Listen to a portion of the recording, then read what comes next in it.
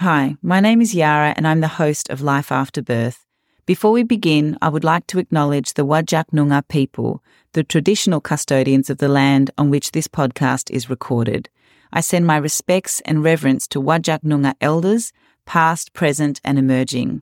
On this podcast, we share stories and wisdom about the ups and downs of our mothering experiences, much like the First Nations people of Australia have done so through their storytelling for over 60,000 years. Through their oral traditions, the Whadjuk Noongar people have supported and celebrated one another and have passed down knowledge, values and lessons, providing a testament of the power and significance of sharing our own stories.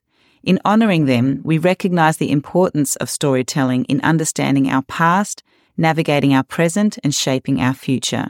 My hope is that this podcast carries this spirit forward in our conversations, acknowledging that while our stories may differ, they all hold value and contribute to our shared human experience. It is with deep respect that I acknowledge the past, present and future traditional custodians and elders of the Whadjuk Noongar Nation on which this podcast has been created. I extend that respect to Aboriginal and Torres Strait Islanders peoples who may be listening in on these episodes. I acknowledge that the land we all live, breathe and work on was never ceded. Well, hello Mama. It's so wonderful to have you here on the Life After Birth podcast.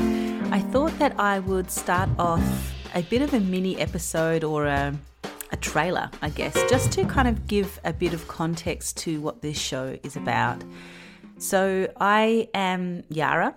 I'm a psychologist and I'm a mother of two. And I've had quite a journey in the last 6, almost 7 years now of being a mother. And in that time, there were a lot of firsts. There were a lot of periods of time where I felt very wobbly and I didn't know what I was doing. I was learning everything. I was a beginner, right? And of course, like many people, I turned to books. I turned to listening to podcasts and tuning into the advice and the wisdom of women who have gone before me. And what I found when I did that was that I learned some really incredible resources and tools. So things to do in the moment, how to manage this difficult behavior, how to reframe, this particular way of thinking, which are all super valuable. But one of the things that I was left really yearning to know more about is how did these individuals, how did these experts, how did these people that we look at as though they have it all together, because maybe it's someone in the public eye and so, they might have a lot of help, for example, or maybe it's these experts who are telling us how to manage, anger like I do for some people, or how to reframe the way that we see difficult behavior in our children, or how to use these tools. What does it look like in the real world on the ground for them when they are parenting? So what is the truth of their story? What's the depth of their experience in their journeys as mothers?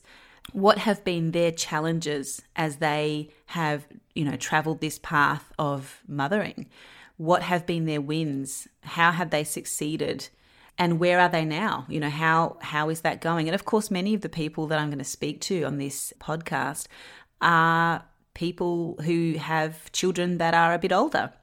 So that might be that they're like primary school age, or it might be they may also have younger children. That some of the people I speak to have got teenage children or even adult children.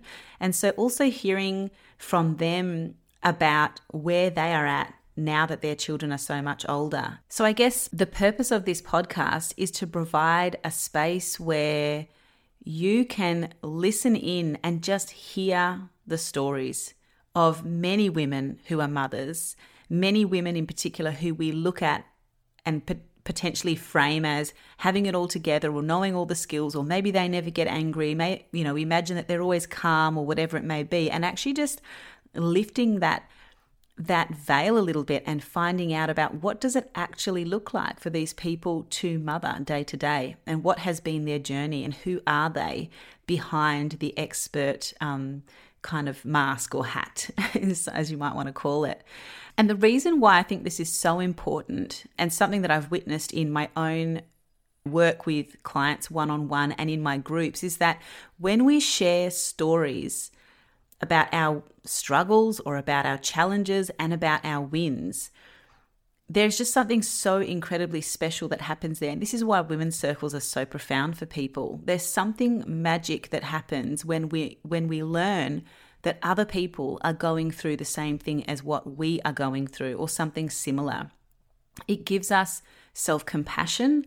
It allows us to grow that self-compassion, and it gives us hope that even though we may be in a dark place or in a hard place, that it is possible to come out on the other side. And so I really want you and all mothers who are listening to this podcast to feel held, to feel seen, and to feel like there's something bigger than just themselves so that they don't feel alone.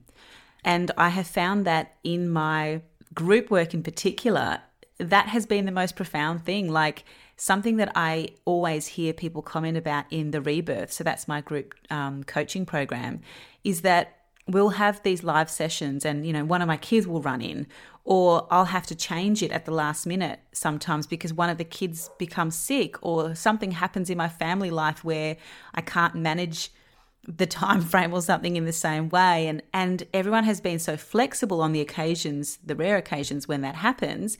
But one of the things that they always say at the end of that group is, when I observed you changing things or modifying the plan unapologetically, but also really honoring the fact that it may disrupt plans for other people, but just owning the fact that this is what life is now. It does have challenge and I do have to be flexible. That so many of the women who observed that reflected back to me that that was so powerful for them and gave them permission to do the same. And so that is the beauty of being able to see into the world of another person and into the life of the other person and the things that they struggle with and the things that they win with.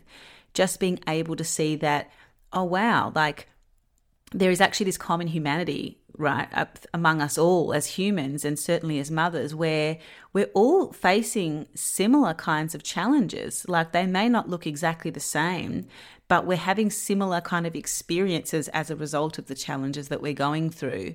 And so my wish is that in listening to these episodes, you might hear yourself, envisage yourself in these stories, and that they give you hope.